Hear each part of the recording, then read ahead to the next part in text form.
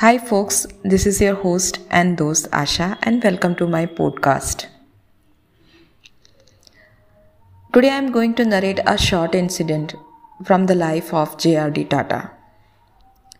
Now J.R.D. Tata had a friend who used to misplace and lose his pen very often.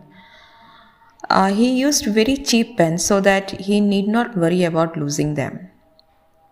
Friend told J.R.D. Tata that he was worried about his carelessness habit. One day, J.R.D. Tata suggested him to buy the costliest pen he could afford and see what happens. He did that and purchased a 22-carat gold pen. Wow! Now what happened? After nearly 6 months, J.R.D. Tata met him and asked him that if he still continues to lose his pen. Friend smiled and told that now he is very careful about his pen and was surprised to see how he was not careless about it anymore.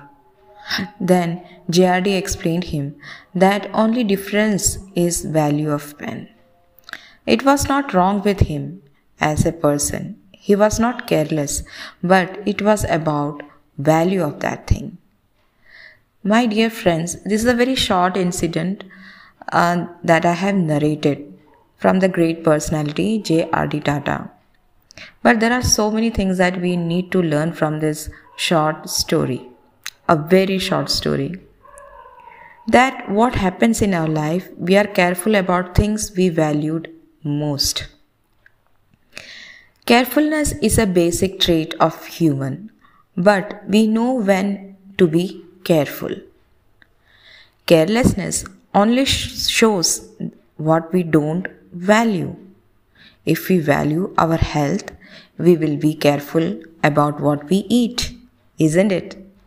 If we value our friends, we will treat them with respect. If we value money, we will be careful while spending. And if we value time, we will not waste it. And most important, if we value relationship, we will not break it. I hope you understood what I have narrated today. That value each and everything in your life, whether it is small, whether it is big, whether it is cheap, whether it is costly.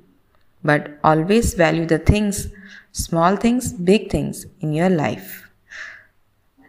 Thank you folks for your overwhelming response. And yes, do keep listening my podcast, Hope with Asha.